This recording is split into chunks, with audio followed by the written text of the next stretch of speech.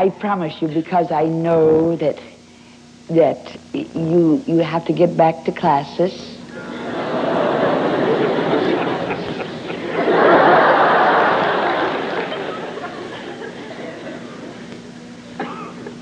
And I'll do my best.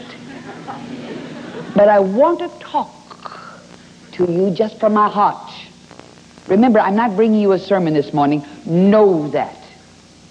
And do not look upon me as a minister as I speak to you. You see, I can only give you my own personal experience. No one can give to anyone else any more than they've experienced themselves. Always remember that. And just in a very simple way, I'll give you my own personal experience regarding the Holy Spirit. What legacy did Miss Kuhlman leave for the church today? As much as anything, it was her relationship to the Holy Spirit, her communion with the Holy Ghost. That's what she meant when she said these words, if only we knew how to cooperate with the Holy Spirit. She dated her close relationship to the Holy Spirit from the afternoon in Los Angeles where she died to self. Let me read something to you that expresses it in her own words. In this copy, she talks about that very afternoon. Here's what it says. 4 o'clock that Saturday afternoon, having come to the place in my life where I surrendered everything, I knew nothing about the fullness of the Holy Spirit. I knew nothing about speaking in an unknown tongue. I knew nothing about the deeper truths of the Word. In that moment, with tears streaming down my face, looking up and bowing to the Lord, he and I made each other promises. Some things you just don't talk about. He knows I'll be true to him as long as my old heart will keep beating, and I know I'll be true to Christ.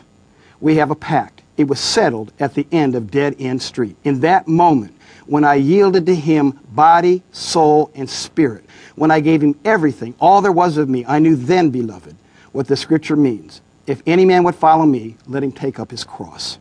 That afternoon, Catherine Kuhlman died. If you've never had that death to the flesh, you don't know what I'm talking about.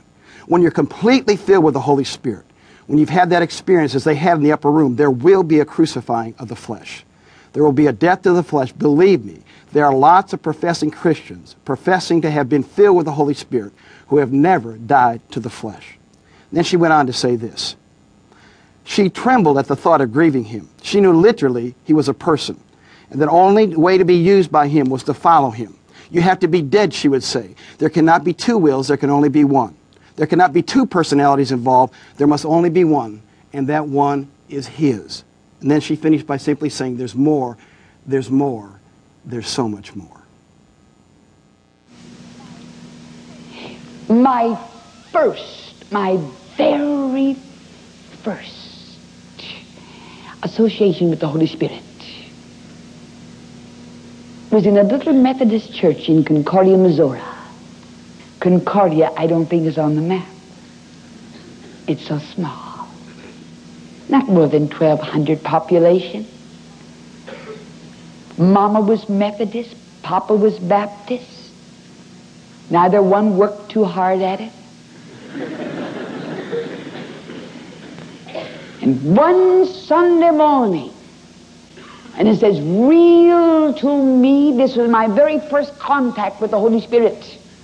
And I didn't realize it.